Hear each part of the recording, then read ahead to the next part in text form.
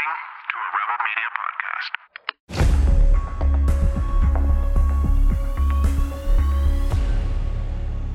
John Doyle is a YouTuber and political commentator. You can watch his show on heckoffcomedy.com or YouTube. He also frequently appears as a guest commentator on the channel Slightly Offensive with Elijah Schaffer. Thanks for coming on, John. I've become a big fan of your YouTube channel. I see a lot of myself in you. How are you today? Excellent. Thank you. And thank you for having me. Very excited for this. I've been a long-time viewer of The Rebel. Good to hear. I think you do a great job of talking to young men. I don't know if you know who Nelk is, but I think you're the political version of the Nelk Boys. You know who they are? Of course I do. And it's interesting that you say that because I've heard that before. And as a result, my roommate and I were thinking about making a podcast specifically to try to infiltrate that sort of online bro culture. And it would be called Locker Room Talk for obvious reasons. And, it'd just be like guys bantering, but kind of tied back to a more fundamentally right-wing direction, which I would argue is the logical result of men being allowed to be masculine. And the wake-up call for that was they were doing a meetup, the Nelk Boys in Texas. Mm-hmm. They announced it with 10 hours notice. And so we went just to see, how many people would show up. And there were 3,000 young men there with no direction, all looking to get high and drunk and see if they could hook up with some girl. And I was just thinking to myself, imagine if we could channel this energy into something productive for the future of the country. Thus, Locker Room Talk was born as an idea. For sure, and put me on the short list for that show. This is my theory for the last year, is we need to combine that sort of feeling, the bro culture, and normalize it with politics just so we can get people having these conversations. And one of the videos I watched of yours recently was about demoralization, particularly, I imagine, of the youth. And I just want to show a clip from one of your latest videos here and get you to explain it in a bit of further detail. So can we go ahead and play that, Justin? The point is that in order to beat you, they have to demoralize you. And in order to demoralize you, they need you constantly plugged in, constantly consuming the propaganda, the fake news, glued to the screens, isolated, locked down. And at a certain point, literally just going outside is a political strategy because it will make you happier and it will make you more effective in the long run. That's right, gamers. Donkey Kong is a political strategy. And this doesn't mean just go crazy, Pleasure Island mode, blow off everything just to go have fun. But it does mean that there is something to be said about taking a few hours every week and just going and doing something that you really enjoy. Not just mindlessly navigating through the internet in the name of relaxation, but really going out there with the boys and doing something epic. It might sound redundant, but we are the future. And if we're not doing well, if the boys are down bad, then we can't expect the future to be bright or for us to be successful. John, I want you to explain to the viewers who or what is doing the demoralizing, in your opinion. I think that there's basically a collective, I guess you'd say, I don't want to say coalition, but that's probably the best way to describe it, of people who occupy the same fundamental narrative and agenda, but as far as where they physically occupy, it would be in the media, the banks, the mega corporations, the power structures in this country explicitly as far as how government works. And I think that they're all basically working in collaboration under the same narrative to demoralize people into submission. And that's kind of what I was getting at there with, Donkey Kong is a political strategy, because I was at an arcade and I was playing Donkey Kong, which I'm very skilled at. And I posted something on my Instagram story about it, yo, who thinks I could set the high score? And someone responded and they were like, John, President Trump just had the election stolen. The country's on fire and you're playing Donkey Kong? And I'm like, yeah, you're fucking right, I'm playing Donkey Kong. What do you want me to do? Be depressed? If I'm depressed, I'm not going to want to do anything. I need to know that I'm fighting for something. And if that something can't even be Donkey Kong, then what's the point? And so even as far as people getting locked in their houses, we know that deficiency in vitamin D is indicative of depression, or can lead to depression, and often does. It's just being totally locked down and glued in to screens all the time, consuming constant information, does over time demoralize you. And so there's something to be said about literally, which is kind of goes against what our business model would be, but we need people to disconnect from time to time and just go outside and participate in their communities. So that's what I was trying to kind of convey to the audience with that somewhat hyperbolic monologue. What's an example you can point to where it's targeted demoralization? In your opinion, I know you've mentioned a few in the videos, but just for the viewers, what's an example, do you think, of targeted demoralization, let's say against younger people, maybe 17 to 22 years old? I think that TikTok and Instagram are probably the quintessential examples. And Instagram like co-opted the format of TikTok on its own thing called like Reels now. And so you can go in like the explore page, and like everything in my explore page is like all like political, and there's some like financial stuff in there, but everybody's explore page invariably will have videos of young girls, you know, twerking or doing like very suggestive dances, wearing revealing clothing. And that acts as a trigger for a lot of young men to then go and like watch pornography, or to, you know, go to her page and basically like lust after these women. And so I think that demoralizes, everyone knows how it demoralizes women, because we've long been having the conversation about female body standards and them feeling as though they have to compete with her. That's an important conversation. I tend to sympathize more with the young boys, which is like them looking at this like ideal woman and then being reminded of their inability to sort of interact with a woman of that caliber, so to speak, just because men tend to be much more insecure and antisocial now than probably 30 years ago. And I think this can be reflected throughout the culture, but also just through like data. Like if you look at the proportion of men who are just like not having sex now compared to 30 years ago, incel culture, all of that stuff. And so I think that like putting that in people's faces, knowing that it's for profit to either get them to subscribe to the girl or to go get ad revenue from pornography websites, it's like a reminder. Because like when you're watching pornography, this is a point that I made in the first video, you know that like that's not you, and ideally you would like to be the guy in the video, but it's almost like a reminder to you subconsciously, like you're there sitting in your bedroom and you know this guy's with the girl or something like that, because you know that it's like not you doing it. And I think that sort of makes men feel inadequate and as though they aren't really capable of fulfilling their basic biological imperatives.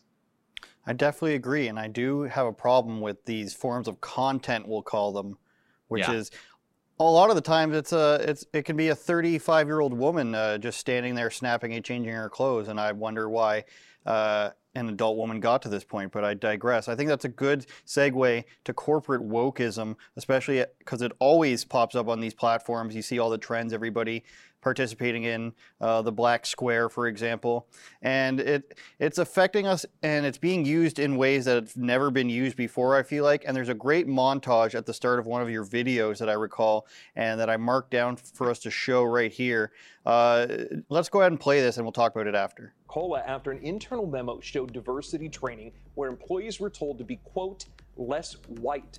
It's part of the company racism training program. People taking part are given advice on how to be less white, less arrogant, less certain, less defensive, and less arrogant. A spokesperson for Coke said it's just part of training meant to create a, quote, inclusive workplace. I do. So I think there's a lot of learning that's taking place and a lot of awareness that is happening. I wasn't as aware 7 years ago when I had my son about the racist images in a lot of Dr. Seuss's children's books. Story everybody's talking about this morning, that big rebrand of Mr. Potato Head. The classic children's toy now has a gender-neutral name and... Damn Potato Head, always ruining everything. It's so funny to me. John, I just did a video about Coca-Cola rescinding their diversity initiatives. There's been Goodyear, there's been Red Bull. It turns out that most of these companies have bad results, a lot of them. But why do some companies go all in on this? It seems like even in some cases they're excusing the money for the ideology. Do you have any explanation why they go, quote unquote, all in on this sort of stuff? Yeah, I think it can probably be best explained. Well, first, I think we have to start with the sort of, I guess you'd say, parasocial relationship that the right has had with free market capitalism for a long time, maybe about 40 years. And we often forget that this isn't just like solidified under right-wing thought. These were debates that were had about whether we wanted protectionism or free trade or total free markets versus regulation. And so now we're at a place where for the last 40 years, we've basically been, I don't want to say shilling, but shilling for the free market. And now it's turning out to result in these mega corporations who are serving against the interests of the American people.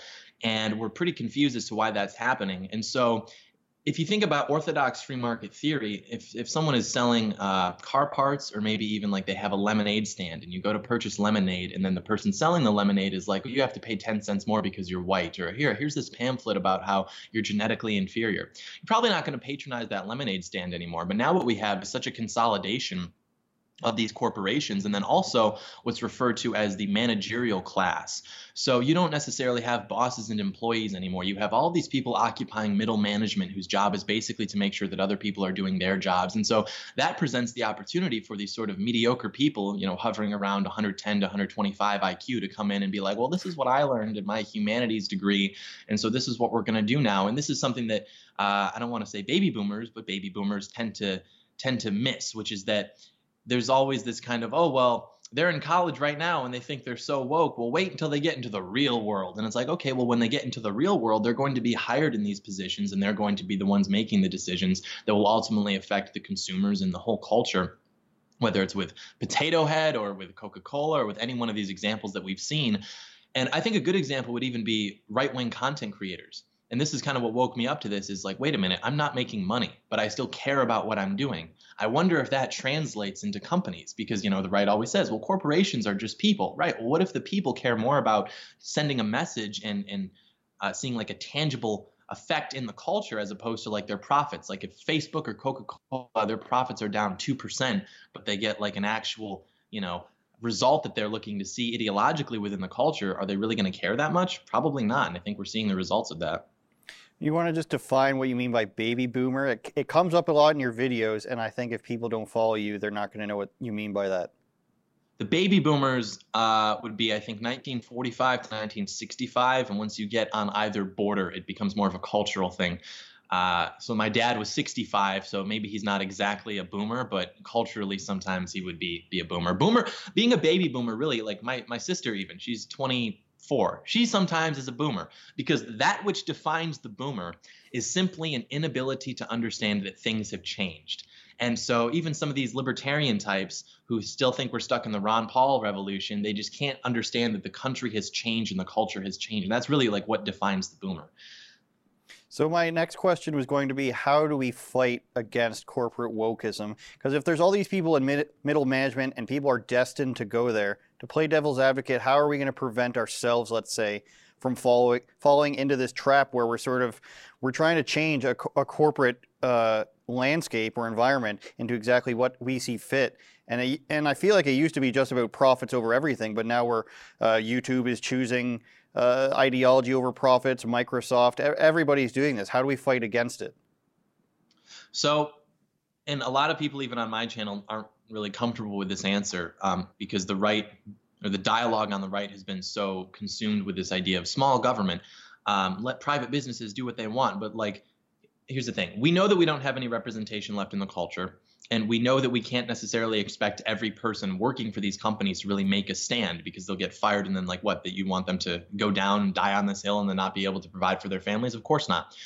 The way I see it is that we only have, I used to estimate about 10 to 15 years before things would basically be irreparable. Now I'm thinking more like 7.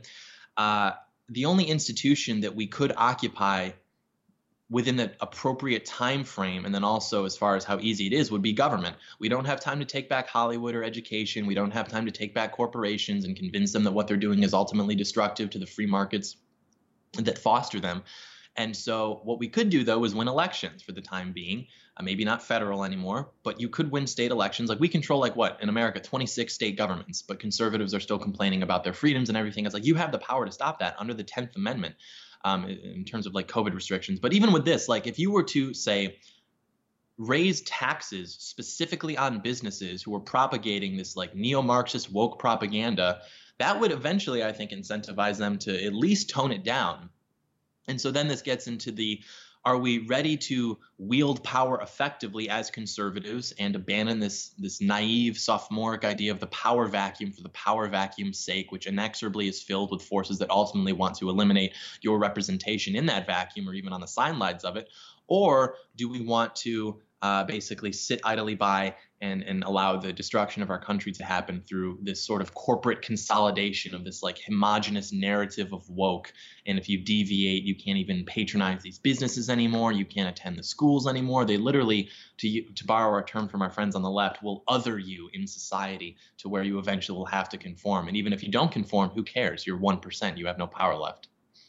You're with a pretty tight-knit group down there. Do you guys ever, I was thinking about this, the reason I asked, on the way into work this morning, do you ever consider the idea of maybe you should start your own political movement as a different way to use your influence? I mean, what you're saying is essentially we need to start taking things into our own hands and run for government, and that way we can affect real change. I've thought about this, and when I think about the people I'm criticizing in the government, and I criticize them for not being that smart, I ask myself, what's actually stopping me from doing the work? Do you ever get that feeling?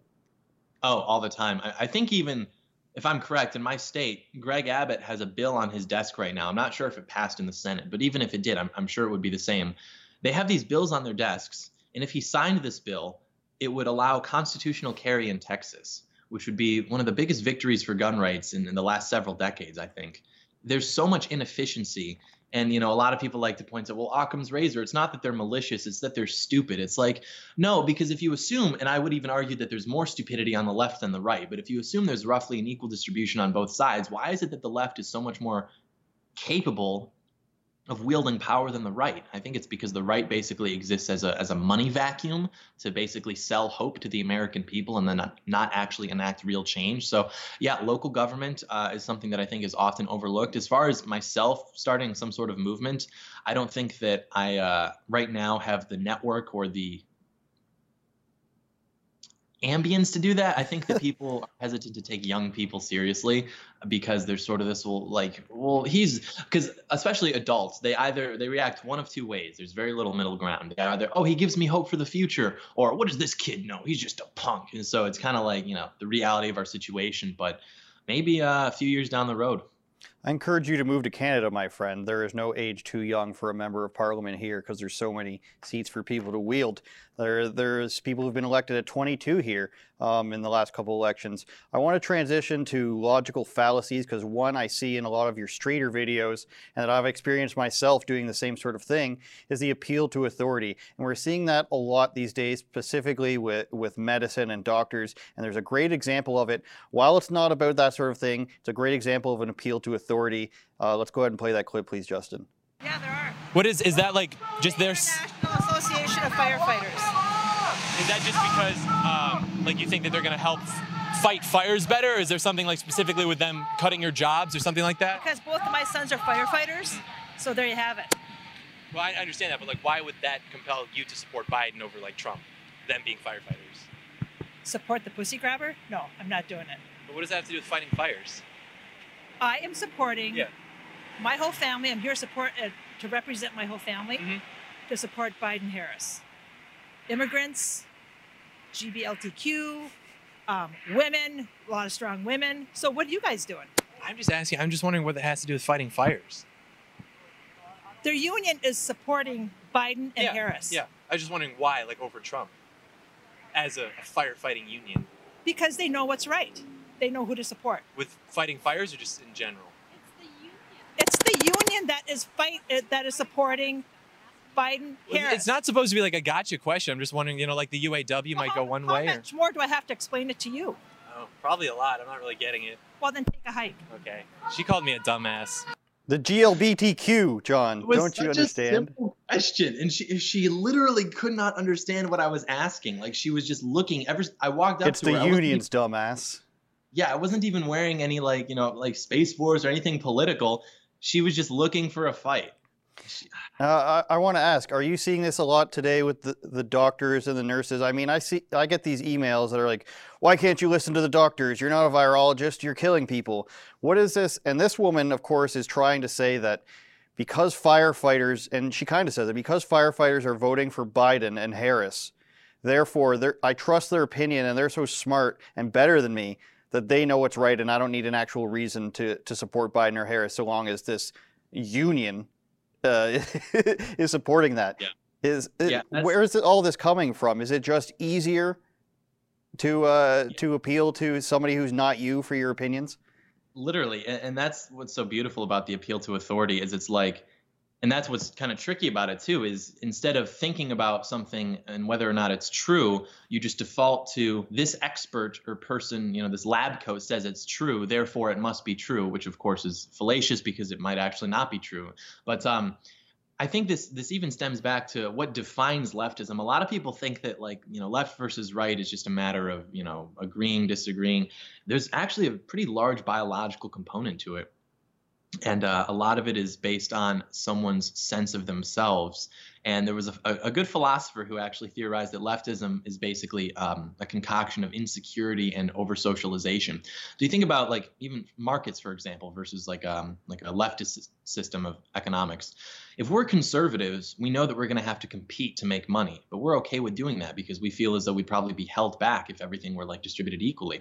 Leftism is the opposite. They feel inadequate. They feel insecure. They're spiritually ill, which is why you look at the mugshots of the people who are fighting the most intensely for this cause, the Antifa people. They all look like they are taking SSRIs and they have mental disorders. And this is not said to disparage them. It's just said to kind of analyze the mental state that you have to be in to support these policies and to dedicate yourself to these movements. And so if you are that person, you are insecure, you're not very sure of yourself, you're not confident, naturally it would make sense that you default to what other people are saying, whether that's the media narratives, whether that's the figures that are held up like Fauci, Bill Gates. Well, they said it, therefore it must be true. It is abdicating the responsibility that you have in a free society to think for yourself to other people. And then what you provide is sort of the militancy, like, well, I'm going to enforce this. You're killing my grandma and stuff like that.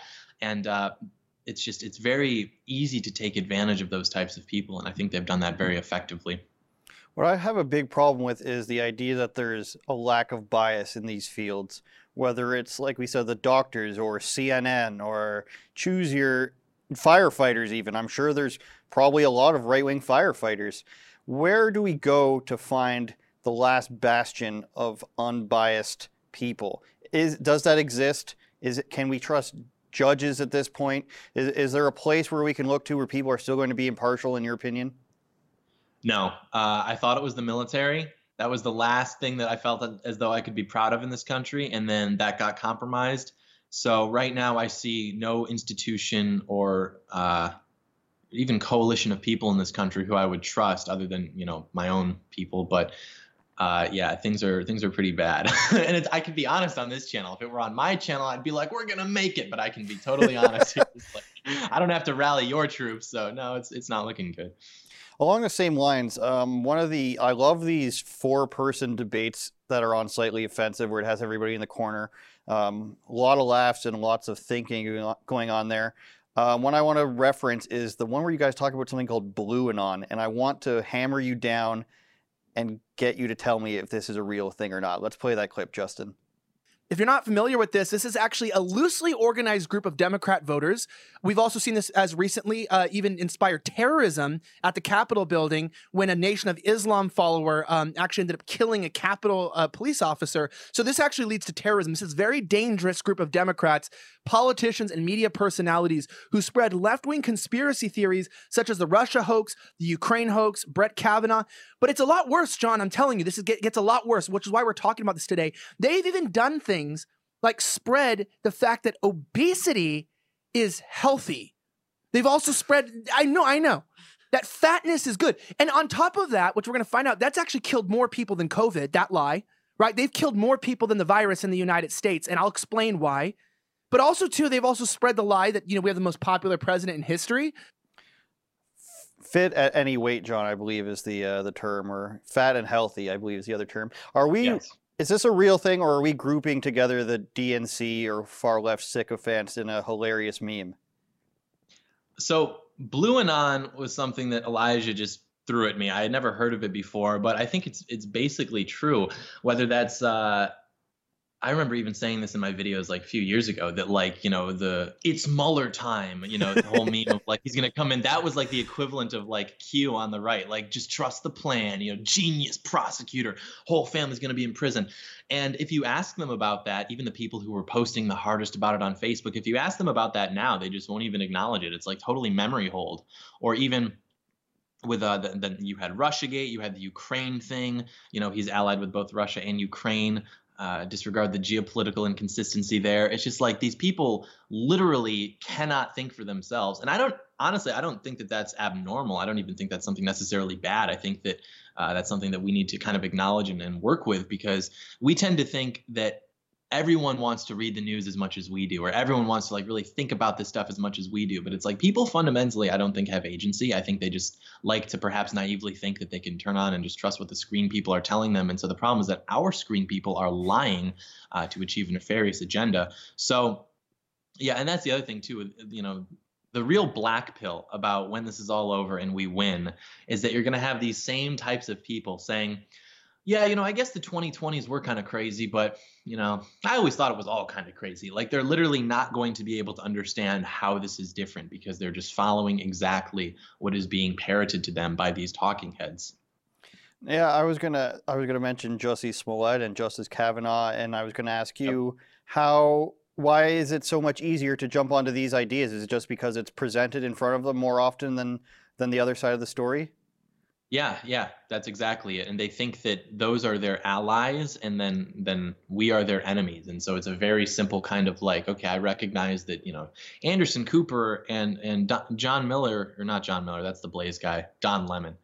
It's kind of funny. They kind of look alike. Don Lemon, my friend. And so I'm going to just listen to what he says. And then it's also like especially in school, because I just got out of high school a few years ago, it's like this is like the narrative and the teachers in agreement. And so to be the dissenting voice requires a level of courage that is noble, but really has never been expected before, at least in recent society in America. And then it's like the people in the middle who don't really have an interest in politics, they're apolitical, give or take one or two topics. Those are the people whose minds are going to be shifted, and then eventually they hear this thing, over and over again in their schools and then in the media, and that just eventually will crystallize as the truth. And then if anybody dissents against that, they're like, well, what are you talking about? You're just incorrect. It's not even worth debating. It's settled. The science is settled. So. Yeah, it happens that way all the time. I know so much what I'm talking about that I can't give you an example and I can't explain my position. That's one of my favorite things about your videos, is calling the people out for not being able to even articulate their opinion, even though they're so sure about it. You say, this is the state of discourse with white women. We must end them now. That's a good point. Go ahead. On white women, it's true.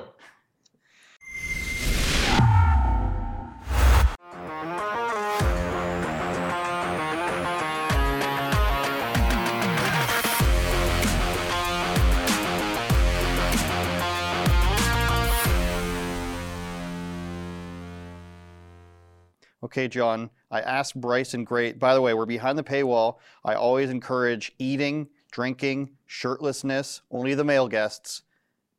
And I want to get into this right now. I asked Bryson Gray the same question, what your take on is on LGBT and Christianity. And I want to, it's from the same clip that I asked Bryson about, actually, from one of those slightly offensive debates, transgenderism and LGBTQ. Let's go ahead and roll that. Place in the New Testament that really touches on the relationship of Christians to government. And what does it say? It says they should pray for the people in leadership so that they may live peaceful and quiet lives in godliness and holiness. So what does that mean? It means that we should be working on electing a government that allows people to practice whatever religion they want and to live peaceful and quiet lives in godliness and holiness. And the only way that we can do that is by creating a broad coalition of voters who win elections. That's what we should be talking about first and foremost, is how we win elections.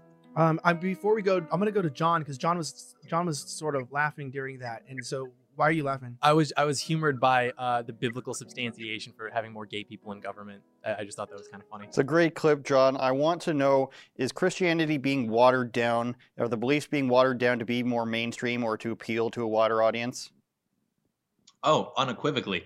And as far as your first question, homosexuality and Christianity are fundamentally incompatible. And what that woman was trying to pass off is this very common leftist understanding of Christianity, which is that Jesus was like basically this hippie who just told us to like be vaguely nice to each other. And it's like, once you get past Sunday school Jesus, actual Jesus was like not that nice. And, we shouldn't expect him to be. But I mean, even I guess I'll keep going on the first part. And this is even prophesized in the Bible too, that like, not to say that we're in the end times, but as they approach those who claim to be preaching the word of God will start, widening that I guess net to sort of include things that are fundamentally against that, which would be homosexuality and all other types of adjacent deviancy. And so, I think that Christianity has lost a lot of footing in the culture. And I think that there are some people who think that the way to get that back is by compromising on what it actually is. I think that's misguided and perhaps even malicious. So I think that there's a lot of people who are kind of hungry for that authentic Christianity to return, and I think that would be what is necessary for the country to really make a comeback on a wide scale.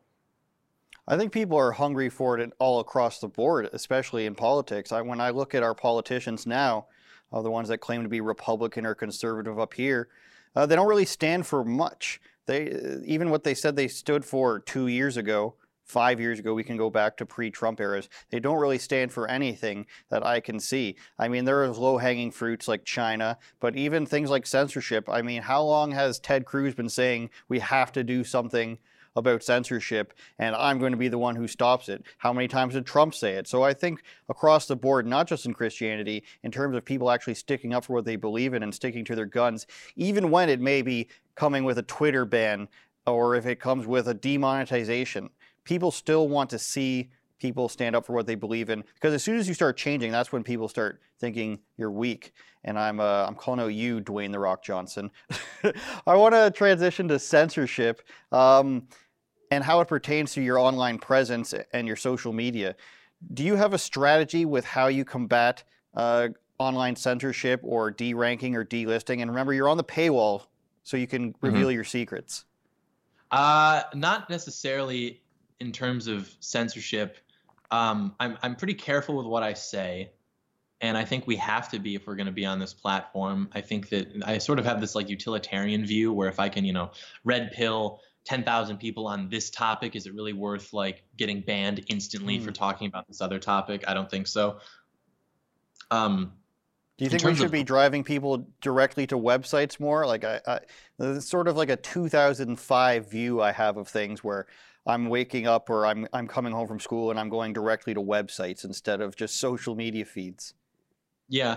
I've never done that, but I think that's a good idea. I don't know if they would catch on to that. That's probably a good way to do it without being on the radar in terms of like, even I direct people to my website, but there's not like things on there that are much more controversial than what I talk about. But I've always had what I refer to as the gateway drug strategy.